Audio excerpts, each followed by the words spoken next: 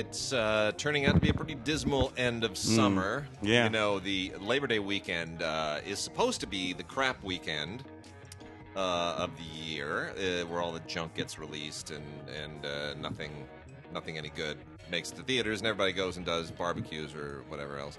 And last year switched that up a little bit because you had Crazy Rich Asians, which had that amazing run of number one at a number of weekends right at the end of the summer. We got nothing like that this year. No, nothing remotely like that. Mostly just sort of anticipating right now. Yeah. So last week on the show, I was on the show, and we did the sort of like Film Week. Film Week, yeah. And we did the sort of like wrap up thing. What's so far? What are you looking forward to? Yeah. Right. So my looking forward, top of the list, Dolomite. Yeah. For a whole bunch of reasons, but Eddie Yeah. Murphy, but a whole bunch of reasons. So number 2 on that list, Joker. Yeah. Which is coming up in middle of October or something like that. Looks interesting. Not a big Todd Phillips fan, personally. I'm not either, but it got an 8-minute standing ovation in Venice, where, by the way, Mark Kaiser is covering for us. And at some point, it may be appended to this show. It might be standalone, but we're going to do a little Skype session and get some reportage from our man in Venice on that. But He's seeing everything, man. He is seeing everything. He is really hustling. It's 8-minute standing ovation for Joker. Yeah, so that's I don't know what that means, but there it either. is. So looking forward to that.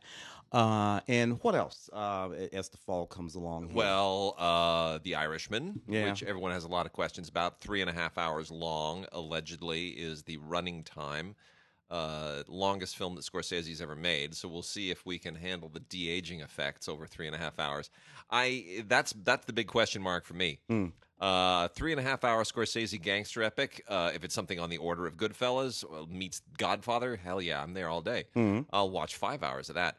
But if I'm going to be sitting there for 210 minutes staring at Al Pacino's face from 40 years ago, and thinking that's not that's not what a young Al Pacino looks like. That's not what Al Pacino ever. I've lived my whole life with Al Pacino. I've seen him age, and there was never an Al Pacino at any age that ever looked like that. Yeah. If that's gonna bug me the way that it did when I was in the opening sequence to Guardians of the Galaxy 2, where I'm staring at Kurt Russell's face, and saying to myself, Kurt Russell has never looked like that ever. Yeah, that's or wrong. Or even the stuff in Aquaman, Nicole Kidman, and no. Look, if I'm thinking about it, then it's not working. And I don't understand why people don't get that. Yeah. So Judy, kind of thinking about Judy. I'm seeing that this next week. They're just starting to screen that. Yeah, Judy. We'll see.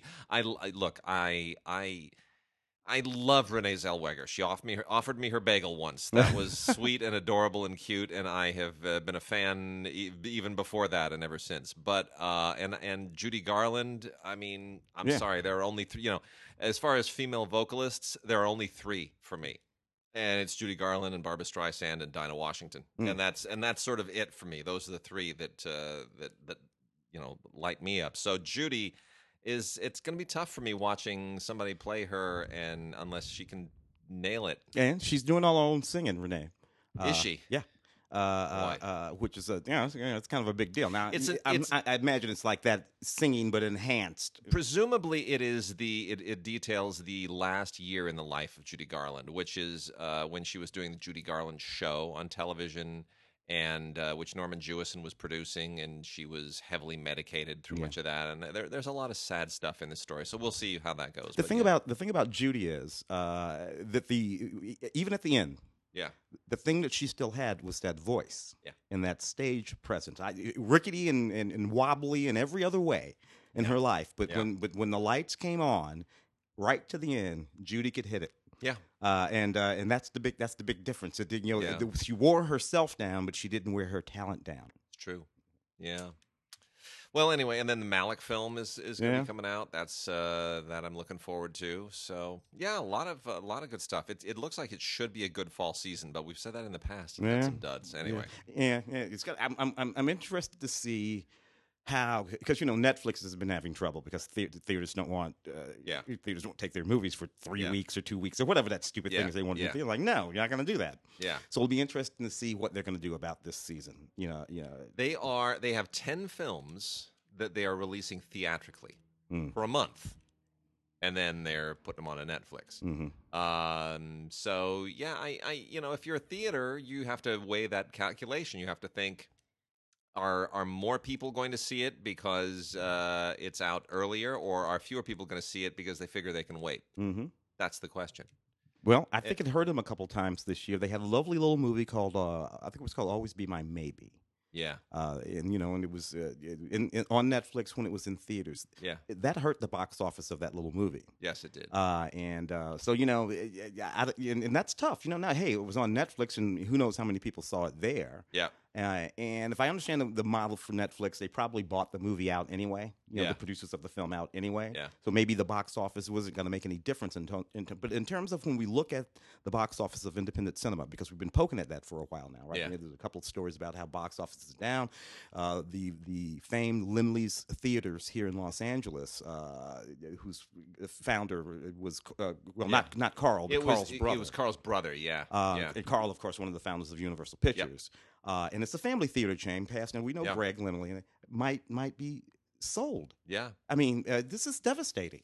This is devastating, and a lot of it has to do with freaking Netflix. It does. I mean, I was at the Landmark the other day, and the Landmark chain, which is the other big art house chain, was owned for many years by Mark Cuban, who bought it along with Magnolia and thought he was going to do a little vertically integrated twofer, right? Yeah.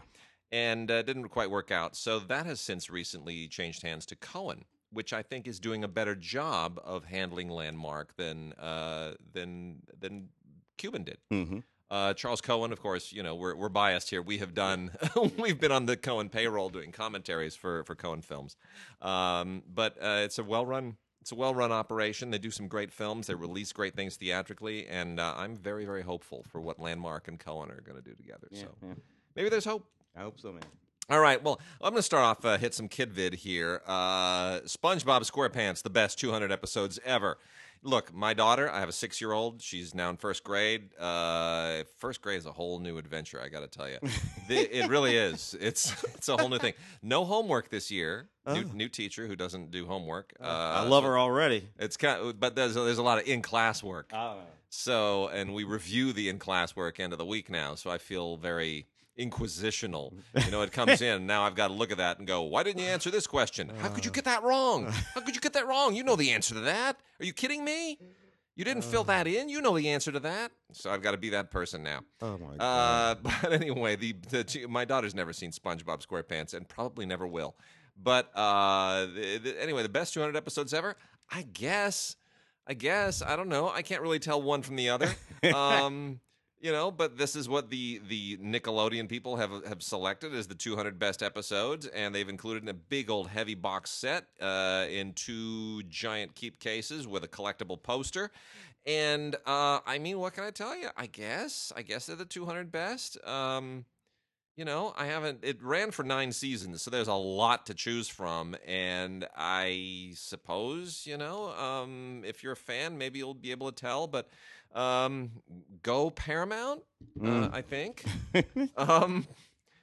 Still from Nickelodeon, Blaze and the Monster Machines, Ninja Blaze. So when I was a kid, nobody knew what ninjas were. Yeah. I was the kid who watched, we have a channel here in Los Angeles. It's Channel 22. It's the international channel, KWHY. And it's where you watch Korean soap operas and Vietnamese talk shows. And it's mostly Asian stuff. But it not exclusively. There's a lot of kind of public television stuff on it. Anyway, when I was a kid, I watched Channel 22 a lot because it was the only place that I could see, number one, anime, like, really cool 70s era anime. And number 2, Japanese samurai daytime soap opera. Yep. Like Shiroto no Maijinkai, which I watched a lot. And it had no subtitles. And I didn't care because all I knew was that badass dude with the sword is going to be chopping somebody up in about 10 seconds flat. And yeah, it was shot on video and it looked crappy, but it was samurai and I got to watch it every afternoon. So, and I knew what ninjas were, and then nobody else knew what ninjas were, and here I used tin cutters, and I was cutting my own shurikens in the garage, and I was like throwing them in the wall and reaping hell for it. And finally, Shogun gets made as a miniseries, and now everybody knows what ninjas are. And today, ninjas are every damn place. There's American Ninja on the TV show. There are all those stupid movies from the '80s. There's a ninja force. Everything now. And now we've even got Blaze and the Monster Machine says Ninja Blaze. That's how long I had to walk around that. So ninja cars, I guess. Okay. Go for it. It doesn't make any sense to me. But, there it is. Still from the Nickelodeon end of things, we have more up to speed for the girls. Is Sunny Day and Shimmer and Shine. Shimmer and Shine. I love Shimmer and Shine. Yeah. They're little genies, all done in the Bubble Guppies style. Shimmer and Shine, Legend of the Dragon Treasure. They're just really sweet little genie girls, and they're adorable. And the dragons are kind of like My Little Pony dragons. There's nothing intimidating about them, and they're all cute and candy-colored, and there are 6 episodes here. Zarakorn's on parade is adorable, and Nazbu's family reunion. It's just cute beyond all belief, and I totally endorse this because I have a daughter, and little genies are cool. Sunny Day, I'm a little less into this. This is kind of more tweeny-oriented. Welcome to the Pet Parlor. Sunny and her friends are a little bit too not Barbie. What's the other one? Not Barbie, but there's see, you don't have daughters. No. There's the other Bratz. Oh, Bratz. I got it again. With the Z. That's it. It's very Bratzy. And you're just, styling dog hair in this thing, and it's all very weird. Pet Parlor, Parlor Problems, Sunny and the Groom and Vroom, and the Royal Wedding. I'm going to hold off on I have a few reservations about that one. Stepping away from the Nickelodeon stuff, we go to the Jungle Bunch, which is cute-ish. This is from Shout Factory and Shout Studios. It borrows very, very heavily from a lot of other stuff. Sing, it reminded me a little bit of. Most things were a little Zootopia's in here as well. But it's kind of a fish out of water, ugly duckling thing here about Morris, who is a penguin and kind of a kung fu master or an aspiring kung fu master. Anyway, look, you're into this for the voice characterizations and for some fun animation. And there's an evil koala in here who's the villain, and it's a little bit tedious, but for young kids, I'm sure they got a kick out of it. From the DC end of things, Teen Titans Go, looking for a fight. More Teen Titans stuff. I find it not quite. It's a little exaggerated, the animation. It's a little too cartoony for me, but it has a following, and there's some stuff in here. Aqualad and Beast Boy and Cyborg. It's it's got its attributes. The one that I think is actually surprisingly good is from the Lego DC universe, Batman Family Matters. Now, I'm not really a fan of the Lego things, but at a certain point, if they don't overstay their welcome, I can deal with it. So, Batman Family Matters, it's not like the Lego Batman film. It doesn't really hang for much too long. It's about 80 minutes long. That's as much of this as anybody really has any business of doing. And it's just kind of a standard Batman thing where the Bat family goes up against all of the Batman villains and whatnot. It's fine. It fulfills all. It scratches all the DC and all the Lego itches, and it does it very, very quickly. And that's it is what it is. And then real quickly on the concert end of things, want to make a mention of Santana live at the US Festival. This is on Blu-ray. And I grew up with Carlos Santana. I am still a huge fan, and his kind of legendary US Festival performance is very, very memorable. I remember when it happened, and this is a beautiful Blu-ray. They've done a really good job of kind of restoring the archival footage in a way that it doesn't look like somebody just set the machine to run and off all of this old videotape goes on a Blu-ray with scars and all and looks all horrific. No, this actually looks really polished. They did a really nice job. And some great tracks here. Everything from Black Magic Woman to Savor to Shango, Incident at Neshbur. It's good. It's good. It's you have to kind of be a Carlos Santana fan, but he's just one of those guitarists from an era of great guitarists, and he stands apart. I like him. That's good man. That's the man. Yep. Shall I do a few new movies? New movies, yeah. It's funny. I ended up talking about this movie, Booksmart, again on Film Week that just went by. This was a perfectly lovely little movie about these two young women about to graduate from high school. Absolutely brilliant academic achievers, and they were looking back over their high school careers and realized they didn't have any fun. They didn't do any of the sort of ordinary cutting loose little stuff, so they tried to jam it all into one night. Very ordinary story, but this is a slick, smart little movie directed by Olivia Wilde, the actress Olivia Wilde. Who, by the way, look her up. She directed a whole bunch of really, really good music videos. Red Hot Chili Peppers thing, just neat stuff. And it's just well done, certified fresh on Rotten Tomatoes, but it just did not get the traction that it ought to have gotten and did not make the money at the bottom. Now, I'm sure it'll do fine when it's streaming, but folks out there, I'm telling you, you better start going and seeing these movies. You better start going to see these movies in theaters, or they're going to go away. Little movies like this that just should have done better. Anyway, enjoyed this greatly. This is the Blu-ray, all kinds of neat special features on it. So, check that out. Commentary by director Olivia Wilde. Now, on the other hand, MIB International. First of all, did we really need another Men in Black movie? No. What was up with that? I didn't at all. First of all, I don't even think that either Hemsworth or Tessa Thompson, who played the Men in Black in this, they were probably children. Yes. When that first Men in Black movie came out of, and probably couldn't even got in to see it. Now, here's the thing: there are a couple of different ways to read the failure of this film. They went out and they cast two actors specifically because they were bringing Marvel cred with them. This is Thor and Valkyrie. Yep. Okay, both of them figure quite prominently and well, not just in the last Thor film, but in Avengers Endgame, the biggest film in the history of humankind. Certainly the biggest film in the last 20 years on all metrics. So they're thinking they're going to bring audience with them. Now, they didn't. So there are two ways to read that, either or. One is movie stars are dead, and nobody cares what big movie you were in last week. Just because you're in a new movie this week doesn't mean I'm going to go see it. That's number one. Or number two, well, three things. Or Men in Black just doesn't have cachet anymore. With anybody. You could stick Will Smith and Tommy Lee Jones in another one, and it could be the best written thing in the world. Nobody would go because they've been there, done that. Or three, this film just stank on every conceivable level. So it's some combination of those three things, and I'm inclined to think it's all three. Yeah, a little bit of all three, that's for sure. Because word of mouth was not that great. This is full of all kinds of special features, so you'll just dig in if you must be a Men in Black completist.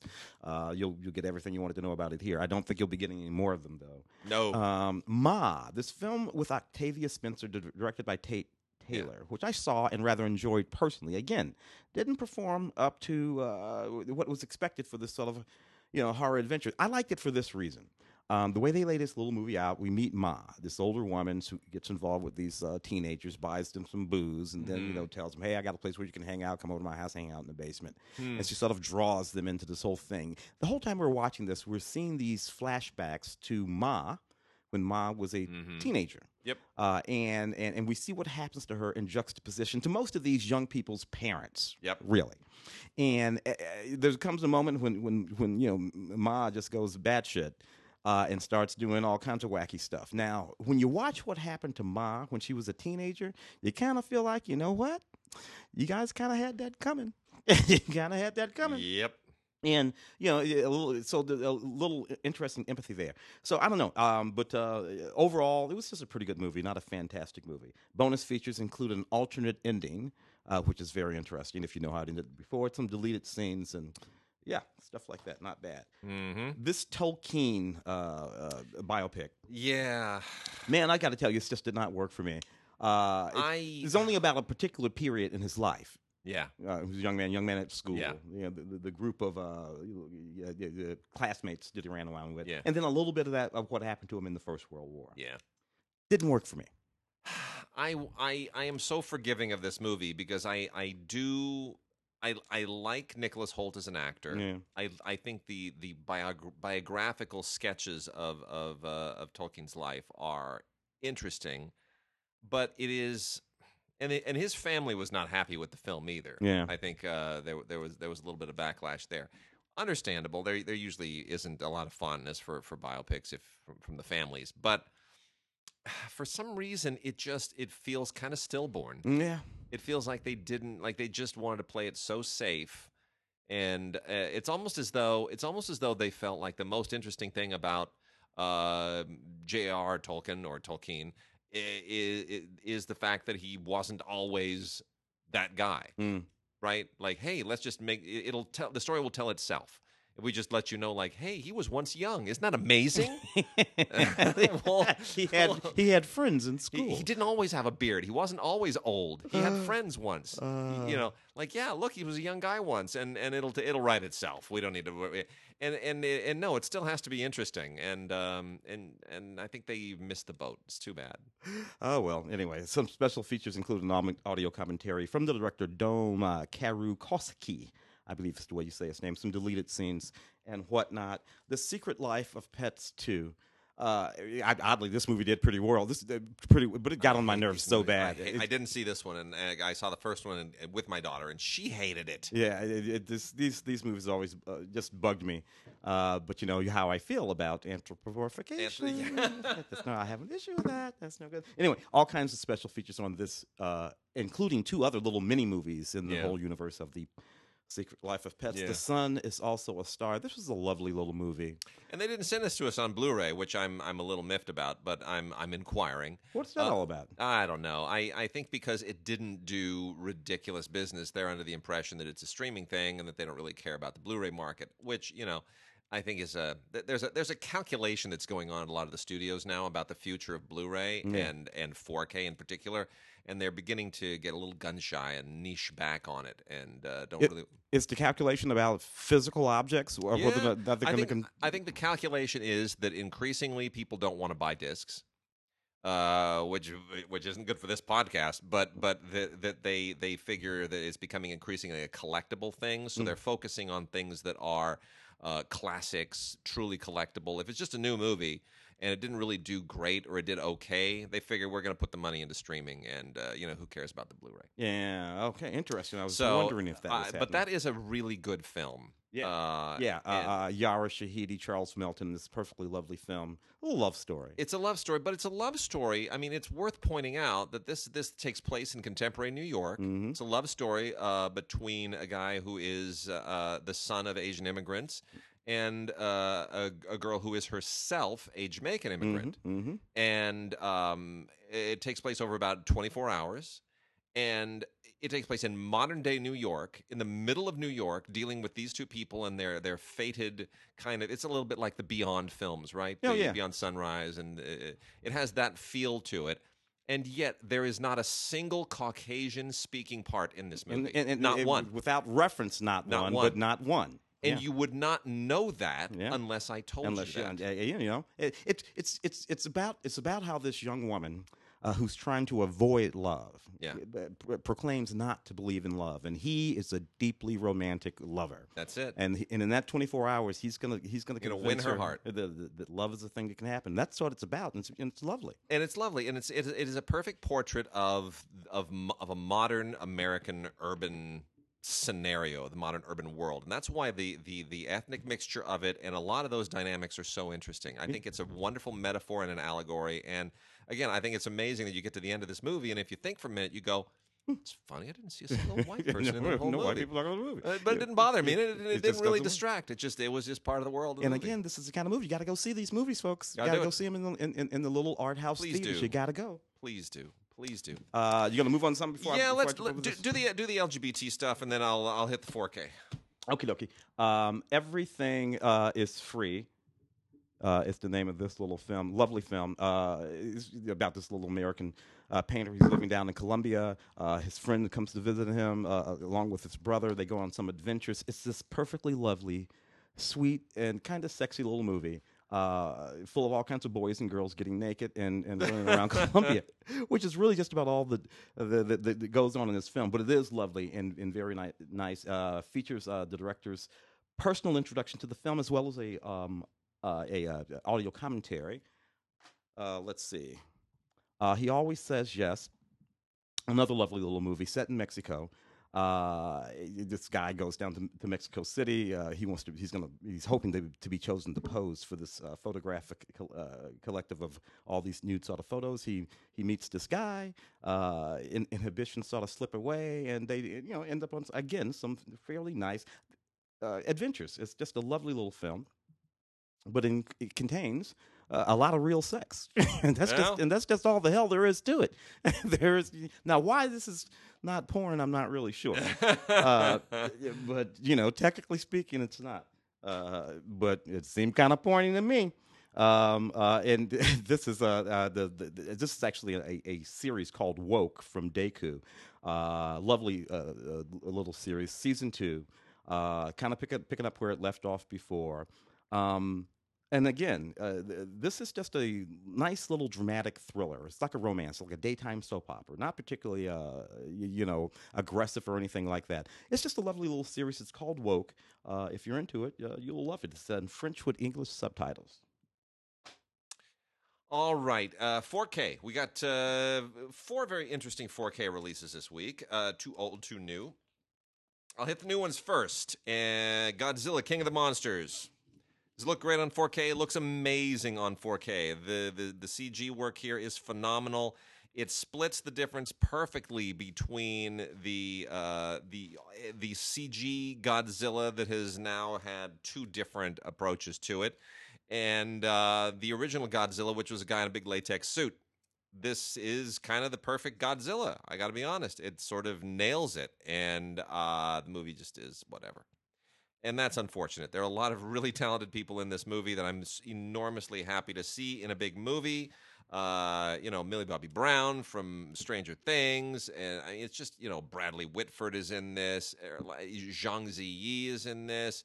Vera Farmiga's here. I mean, it's you're like, wow, this is amazing. They got some of my favorite people, and Sally Hawkins shows up. Charles Dance. It's amazing. Like, I'm watching, wow, you nailed it, and I don't care. Why don't I care, Tim? Why don't I care? Yeah. I don't. What is? Yeah. Is it just too much? Is it that we're over Godzilla?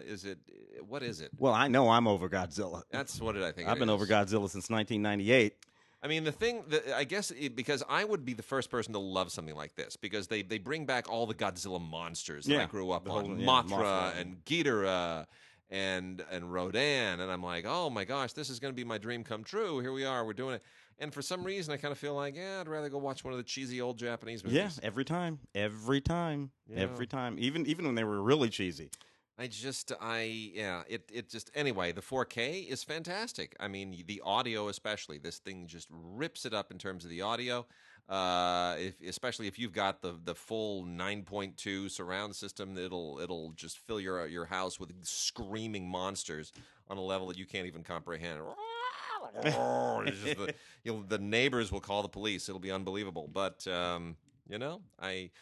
it just left me kind of cold. On the other hand, Keanu Reeves in John Wick Chapter 3 Parabellum. Yeah. Now here's the thing.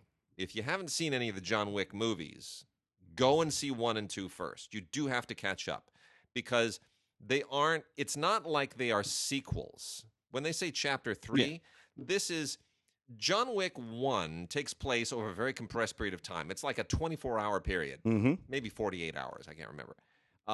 And the second that John Wick 1 ends, that's where John Wick 2 picks up. Mm-hmm. It's like Halloween and Halloween 2. It is literally that exact moment, and you're still hitting the ground running. You're still moving. And the second that John Wick 2 ends, that is where John Wick 3 picks up. Mm-hmm. So these 3 movies are you kind of need to watch them back to back to back because it is a continuous chase. Yeah, all 3 films. It just doesn't end. Yeah, and the whole deal with the John Wick films is they take place in a world where, and it gets more and more ridiculous with each successive film because they figure we have to keep making the mythology deeper and richer. is that there is a basically worldwide brotherhood of assassins, of paid assassins. And John Wick is a guy who used to be one, and then in John Wick 1, because of a whole situation with a car and a dog, and some guys who overstepped what they should have known to do, he winds up going all rogue and kind of loose cannon on him. He's Batman who hasn't shaved in a while and doesn't put on a suit. So and he goes completely medieval on anyone who's ever wronged him. And there's a hotel where all these this is your neutral territory where and everybody understands that this hotel, which is run and operated by what's his name? The guy, the old guy from Ian McShane. Yeah. So Ian McShane runs and operates this hotel, which is completely neutral ground. All the assassins understand you're not supposed to kill each other here, even though in every single one of these movies somebody does, and that's supposed to be neutral territory.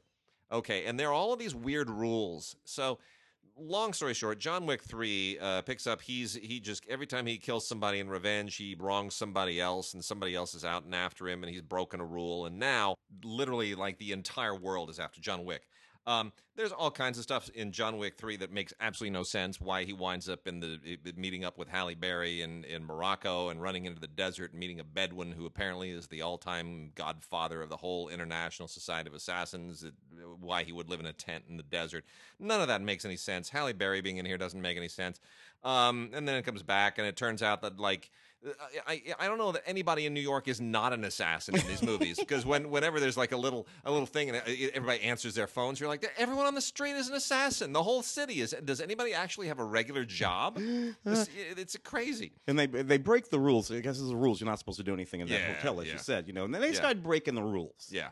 And I'm like, So, but I love that series. But here's the thing. It's still a lot of fun because it is relentless action. He is just shooting people indiscriminately, left and right, nonstop, all the time. And there's a knife scene in this thing, which is hysterical. I mean, he's in a knife shop. These guys are chasing him down. And it's nuts. They're just throwing knives at each other left and right, and there's a lot of CG in it, but you don't notice it. It's just an awful lot of fun. The guys who founded that series, the original, the stunt guys, Chad Stahelski, the director. That's what they were, right? Yeah, they're stunt guys. So that's what they did. That's it. He's the original director, Chad Stahelski. He's a stunt guy, and the thing that I most enjoy about this is the fact that the guy who plays the concierge at the hotel, who's always been just, I will take care of your dogs, sir. Yes. Oh, the sir, brother yes, with the bald head. Yeah. He's always just this really cool, calm guy who's sort of at the net. He gets to pick up guns here. He goes nuts, and I like it. Give him a chance to finally shoot some people. Other 4K, and that look. Does it look great? Yes, it looks amazing in 4K. The color is fantastic. HDR just really intense. Now we get a couple of other things on 4K. Stallone in Rambo: The Fight Continues. This is the Rambo movie that everybody thinks, what's that? Is that? No. There's a new Rambo movie coming out soon, which is apparently more First Blood than any of them have been since First Blood. Stallone is still at it. It's the only other character he's got. Cobra never took off, so he's doing Rocky now over in the Creed films. So now we're going back to Rambo. We're going to wrap that up a little bit. And this is the fourth Rambo movie, and everybody kind of forgets that there was one. This is from 2008. Stallone directed it, co-wrote it, and in the First Blood, he's just a messed up vet. In First Blood 2, Rambo, he's like, he's going back to Vietnam, and he's turned into a crazy action hero, and it makes no sense. In the third one, he's in Afghanistan. Yeah, that was just flat out bananas. That's ridiculous. In this one, he's in Burma, and he's helping out Christian missionaries, and it's fine. It's a little bit more of an honest film on some levels than I think the previous two were.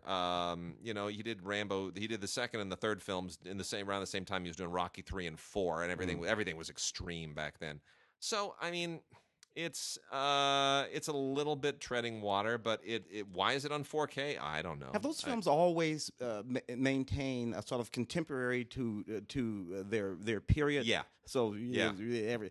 So which means this new Rambo that's coming up. Yeah. Should be this guy 40, about 40 years after. Yeah. That's where we're going to go. That's where it is. He's old. He's on a farm. He wants to be left alone, and they just come right back at him. That's what it is. So last 4K is the one we want to spend a moment on. It is Apocalypse Now.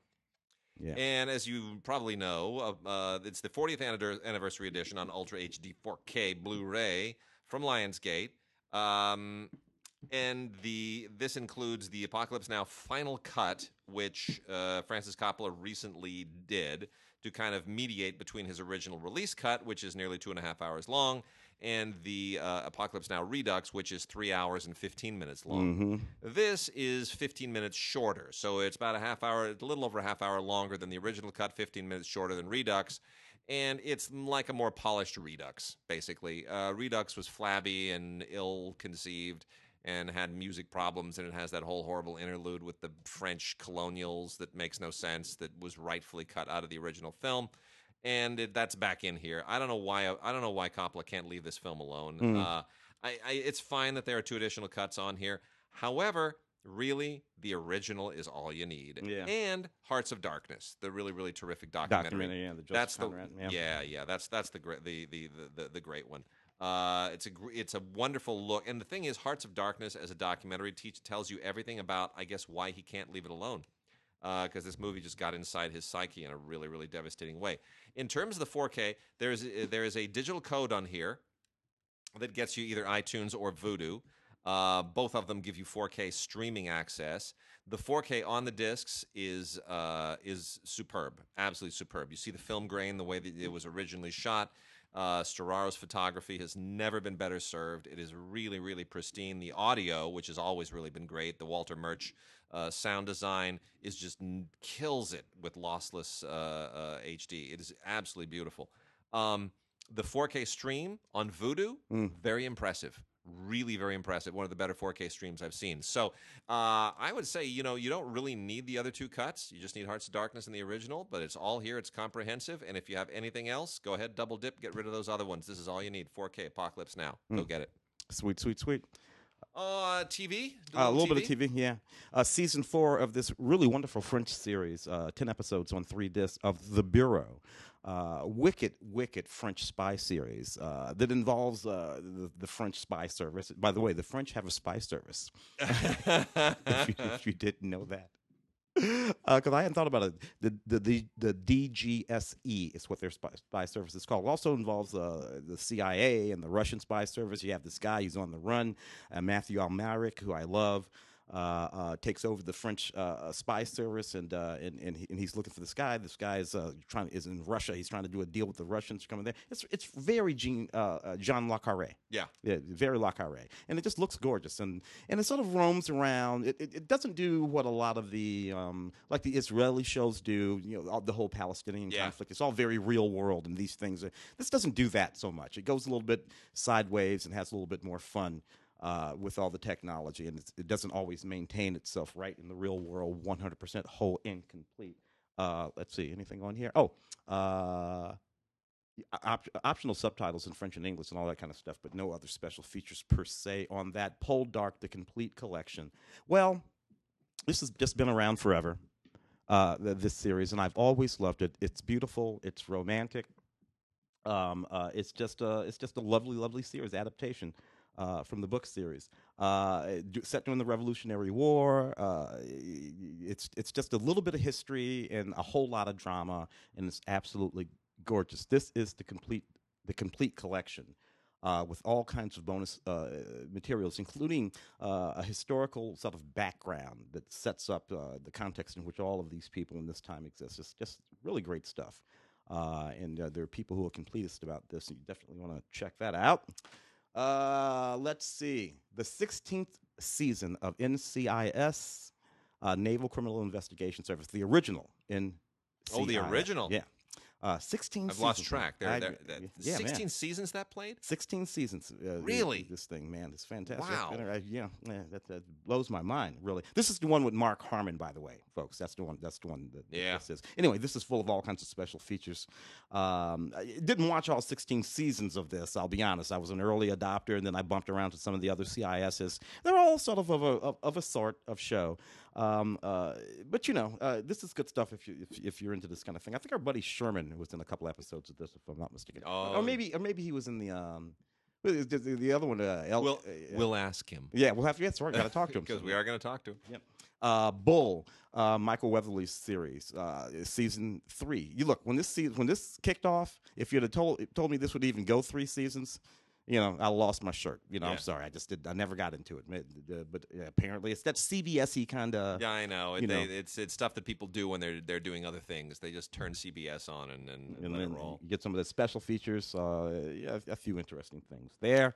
Let's see. We have got the Mayans. MC. Oh, spin-off of the Sons of Anarchy. Sons of Anarchy, yeah. Which is kind of a cool series. This is the complete first season.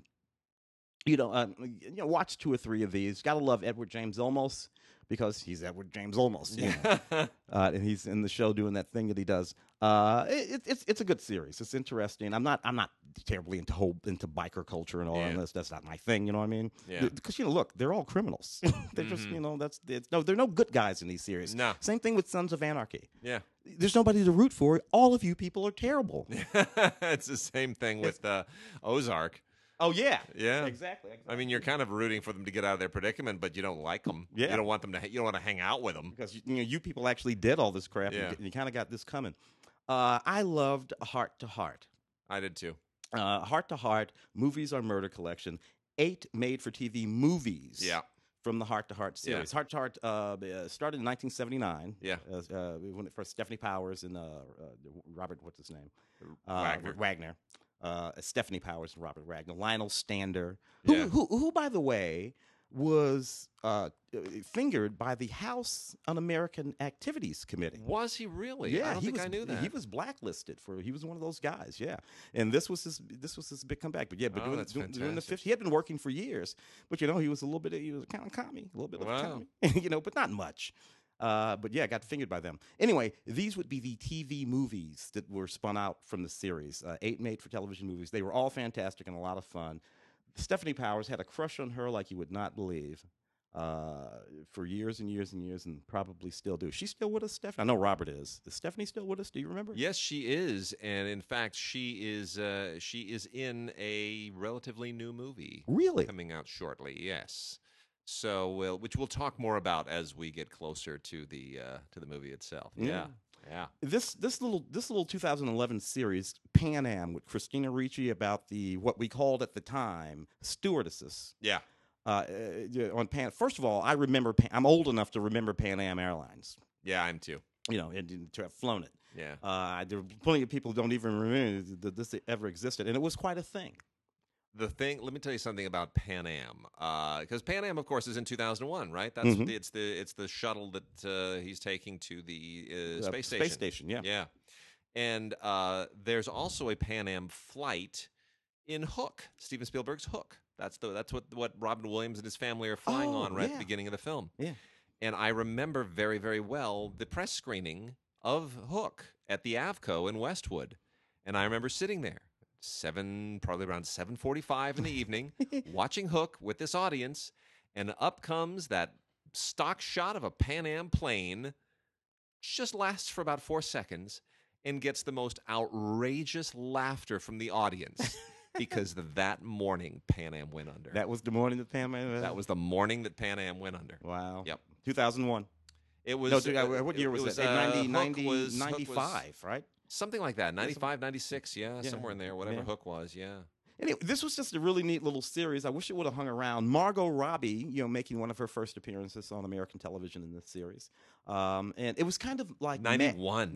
Really? Yeah, 91 was Hook. I know. Jeez, Willikers. Yeah. Oh well. Anyway, this was meant to be sort of like a Madman, only on airplanes in the air, but it didn't quite take off. But it was a really good series, I think.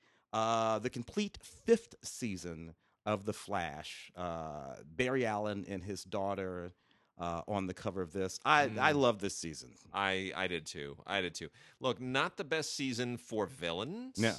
But the family stuff was fantastic. The family stuff is great. And ultimately, really, I'm glad they turned the corner because they've been kind of, they went through a number of seasons where we got to get more and more evil speedster every single, year. And then, okay, now we've run out of evil speedsters. Now we're going to go with the brain guy. Who could jump bodies. The thinker, or whatever it was. Yeah, who, it's like, oh, you can't outsmart him because he just keeps getting smarter and smarter. So that was a pretty good season. That was a kind of a tricky, twisty plot thing. And then they figured, you know what, let's just kind of, we're going to, obviously, there has to be a threat, but let's focus a little bit on Barry and Iris. Yeah. And then let's just go deeper on that. And I'm glad they do, because that's what makes the show work for me. Yeah, and the speedster they bring in is Nora, their daughter. And she, that's just a wonderful actress. It's a wonderful, wonderful little bit. And a fantastic storyline there. Anyway, this features all of the crossover episodes. There are 3 crossover episodes here with Supergirl and the one with the Arrow. Arrow and the other one, Legends of Tomorrow. Legends of Tomorrow, that's it. Yeah, all of which are not nearly as good as Flash. Nevertheless, the complete, except for Supergirl, 5th season. Yeah, and then our homie Sherman Augustus, in his series Into the Badlands, to complete 3rd season. In which he is featured quite a lot. This is look, Into the Badlands was a really so far as kung fu martial arts are concerned, this was the best show. By far. Better than Iron Fist. Oh, Iron Fist is terrible. Iron Fist is a terrible show. But here's the thing, and we're gonna be interviewing Sherman and talking to him about this. And we'll let him kind of go elaborate on it. But when you watch all the other shows on television that have tried to incorporate some kind of classical Hong Kong style martial arts into the show, they all do it wrong. And that includes stuff like Martial Law, which was one of the first, which was produced by Stanley Tong, which starred Sammo Hung, and Sammo and Stanley did all the choreography in it. And the fighting is good, but it's not shot well because they didn't have the budget or the schedule to do it. It's like a late 90s ABC television series. Yeah, there's a way of approaching it in terms of not just the choreography, but the production of it, the way that you have to shoot it, the way you have to schedule it, the time you have to give it, that isn't done right. You can tell that if you've seen Wu Assassins on Netflix, which has some pretty decent action in it. Lewis Tan in that, who was also in this series. Yeah, but it's not shot well. No. It's not, everything about the production value of that show goes into the CG. It doesn't go into the actual staging of the fighting. They're not, and the thing about Badlands is they said, we're going to approach this the same way that we would if we had a feature budget. Mm-hmm. We're going to give it the time. We're going to give it the attention. We're going to hire the talent.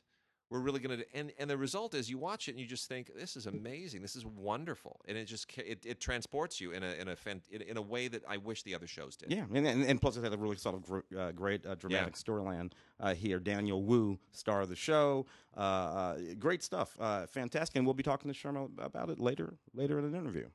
So Martin Clunes, who of course is a legendary British television figure, we love him on Doc Martin, love him on Manhunt. He also does what a lot of British actors do, which is that he likes to host travel shows and whatnot. They all seem to really kind of enjoy that. And this is what he does. He has a show here called Islands of America, which is part of the Athena line of Acorn and Acorn TV. And he just goes around the most fascinating coastal areas of America, and not just North America, but he starts in Hawaii, and then goes to Alaska, and goes to New England, and at a certain point he even winds up in Puerto Rico, and it's just absolutely beautiful. It's wonderful, just visiting all the diverse coasts of America. It's very, very cool. It's and he's a wonderful host. You just can't get enough of this. I hope Michael Palin did that for around the world. Yeah, actually. Around the world. Yeah. I mean, and I love it when they do it because they're also erudite. Yeah. Anastasia, The Mystery of Anna is from 1986 television movie. Pretty amazing television movie. I remember that. It really is. So here's the story. Everybody knows about Anastasia, the daughter of the Tsar, the youngest daughter of the Tsar, who presumably survived execution at the beginning of the Russian Revolution. And there are all these, there was a woman, Anna Anderson, who claimed for her entire life that she was Anastasia. You had obviously Ingrid Bergman movie back in the, I think it was 41, 42, whenever that was.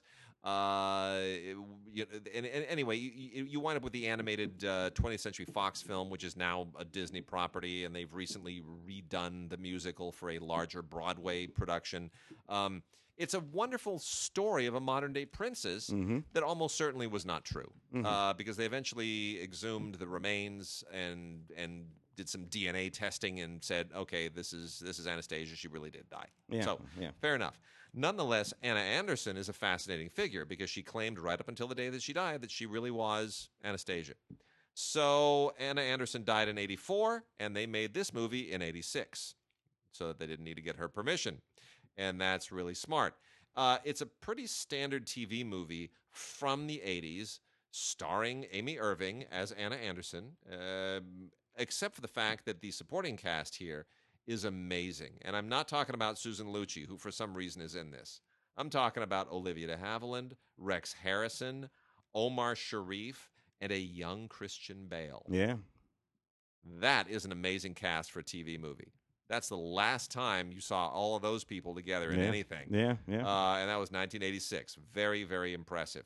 So that's out on DVD. It is really quite an interesting story. It's, again, done in 80s TV movie style, but to see all that talent in this one story is pretty great. So Anastasia, The Mystery of Anna from Mill Creek. Pretty great. What are you going to move on to? You got some more? I got a few docs. Okay. Let me hit some docs because there's one doc here we should spend a little bit of time on.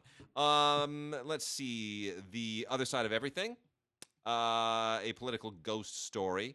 This was made the festival rounds for quite a while, and it's actually a really, really interesting kind of modern day real life mystery thriller.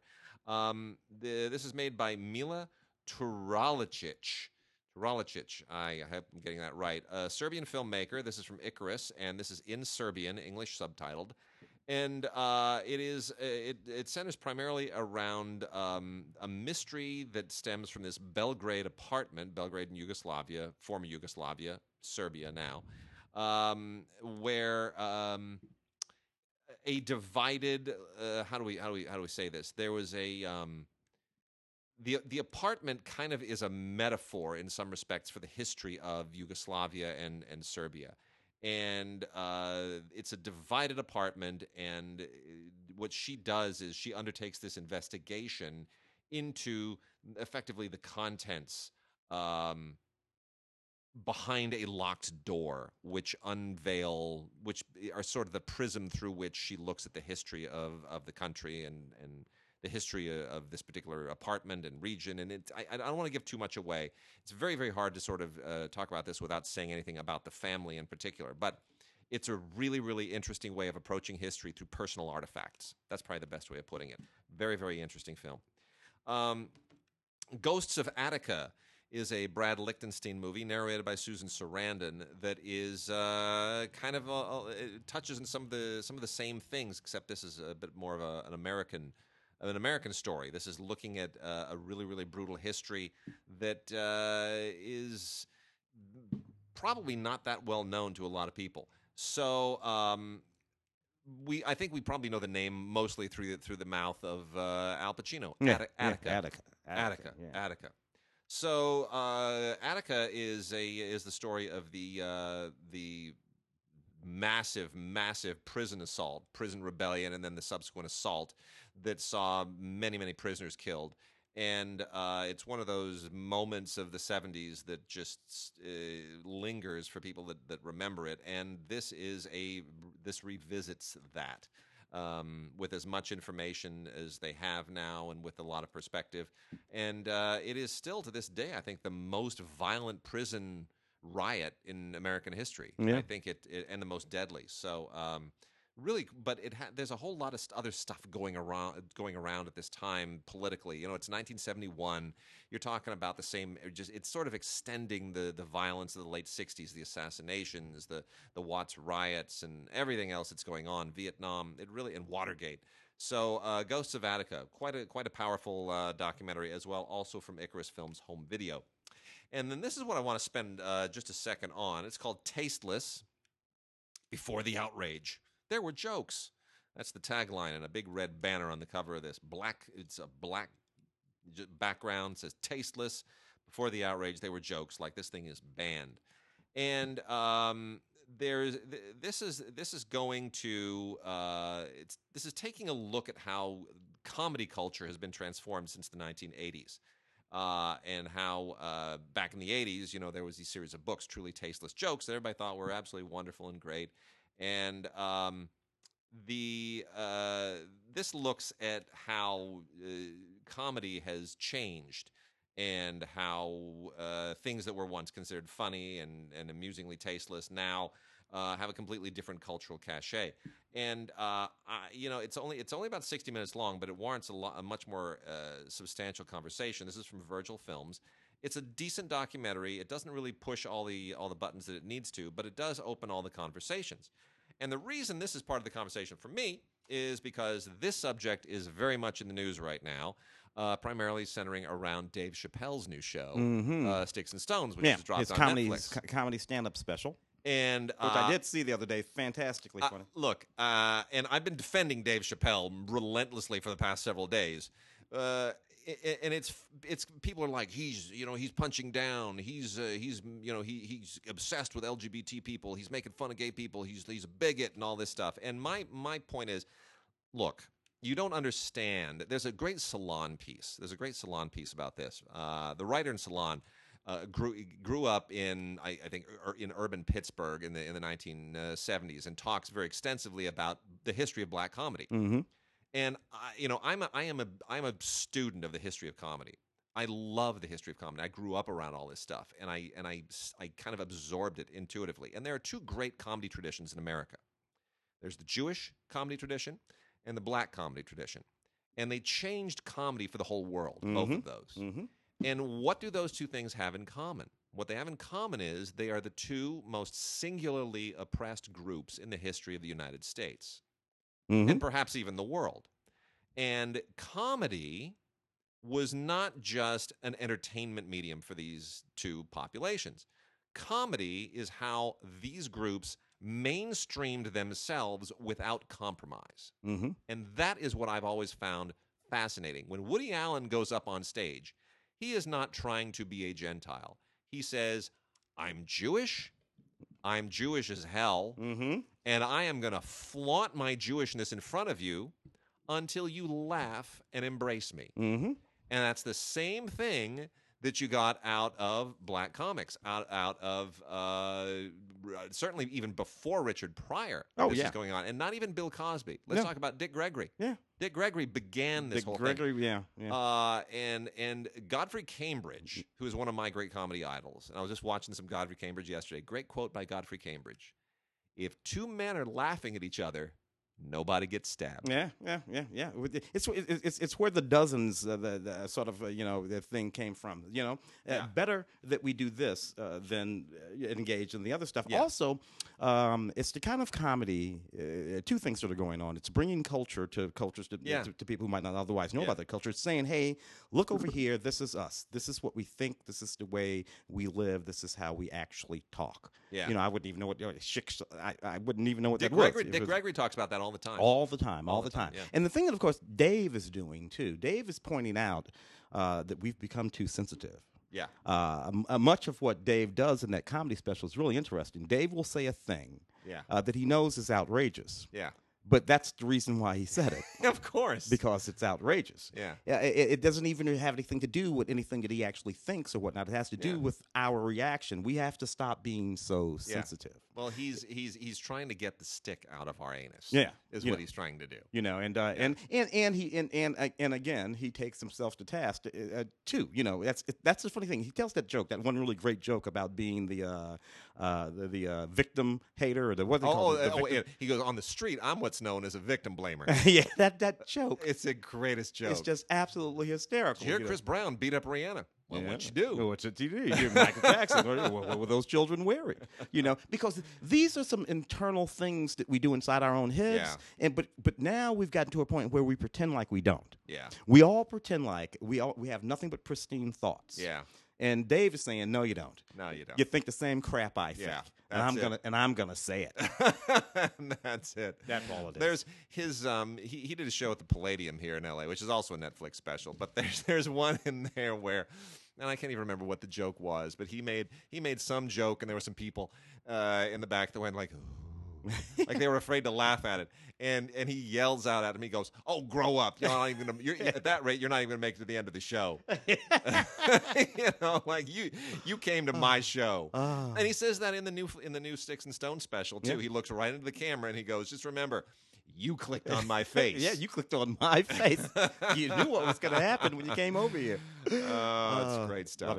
And then I want to give a real quick shout out here. We're getting right to the end of the show. So let me do a little quick tidy up here with this movie called Relaxer. This is from Oscilloscope. It's on Blu-ray. I've got absolutely no idea how to even explain what this is. Joel Potricus, I guess is how you pronounce his name. Potricus. Is he's an independent filmmaker. He's definitely in the avant-garde school and breaks rules with impunity. And this is really just a straight up kind of sort of semi-narrative avant-gardist film. It is, I guess you could call it a genre film of sorts. I don't even know how to explain it. It's called Relaxer. And it is kind of a look at, I don't know, Y2K hysteria, at basement-dwelling gamer culture, at all of these things. Going back is sort of like an encapsulation of all of the eccentricities and the oddities of the 1990s tech culture in one very strange and unusual and incredibly original movie. And there's just no other way to really describe it or explain it. It's a one-of-a-kind experience. Apparently, he has a whole history of making these kinds of films at festivals. This is the first one I've ever seen of his. It might even wind up being the last. I don't gravitate towards these kinds of films. But if that's your vibe, you might want to check it out. It's from Oscilloscope on Blu-ray called Relaxer. Sweet. You want me to knock off a couple of these horror films? Hit some horror, and then we'll close it out. Because these are kind of interesting. Just for no particular reason, I have this film called Hoax, and a bunch of young people go out into the woods camping. They get slaughtered and killed. A bunch of investigators go out into the wood to investigate, and because it looks like it might be Bigfoot. Might be Bigfoot that killed all the kids out there in the woods. What I like about this movie is that Brian Thompson is in it. You'll know Brian's face. He was in X-Files for years, and Cobra. He's the bad guy in Cobra, a Stallone movie from 30 years ago. And Adrienne Barbeau is in it. And I just can't never get enough of Adrienne Barbeau. So Hoax is the name of the movie. It's a present day movie, 2019, just came out this year. All kinds of special features on it, including some audio commentaries by the director. Then we have a scary clown movie called Terrifier. And what can I say? It's a scary clown movie who's terrorizing these two young women. His name's Art, which I think is interesting. that the clown's name is Art. 3 young women, actually, on Halloween night, as he sort of pursues them across the city, killing pretty much anybody who gets in between him and what he's trying to do, which is mostly terrify these women.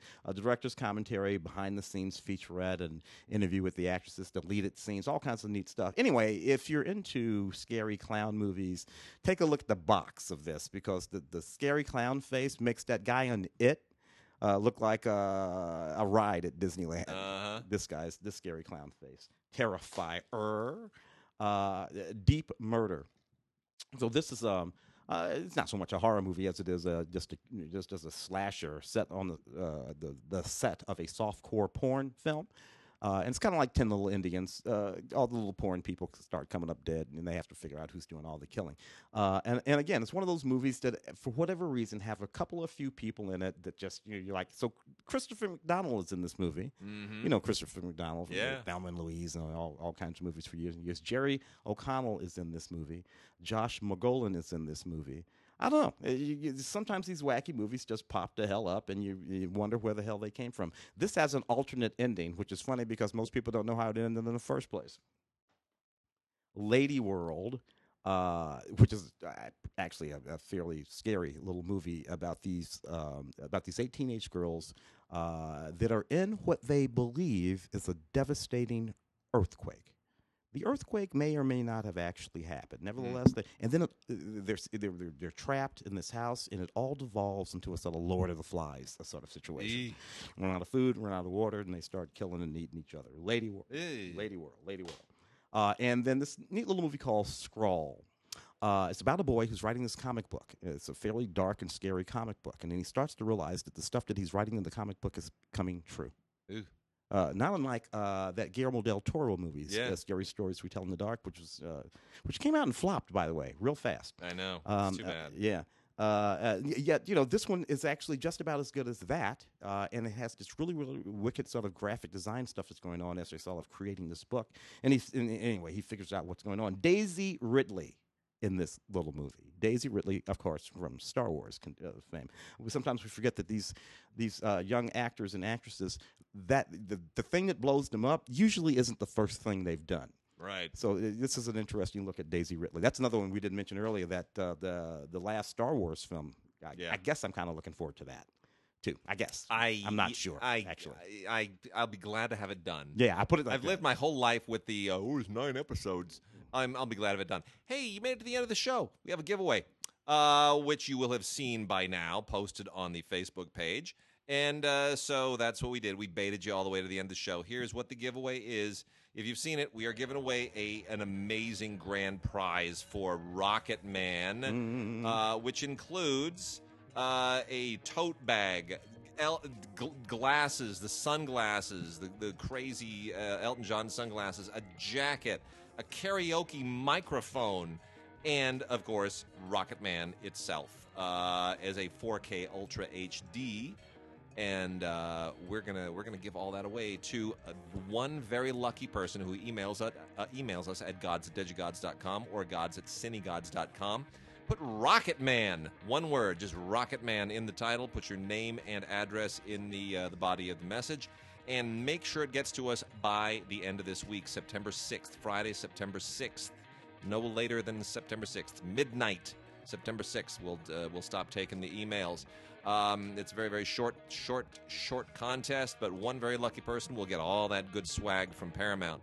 So it's going to be a lot of cool. So Rocket Man to gods@digigods.com or gods@cinegods.com, and we'll send you glasses and a microphone and a jacket, and you'll be the weirdest person on Halloween for sure, just like I will. All right, with that, we'll see you guys next week.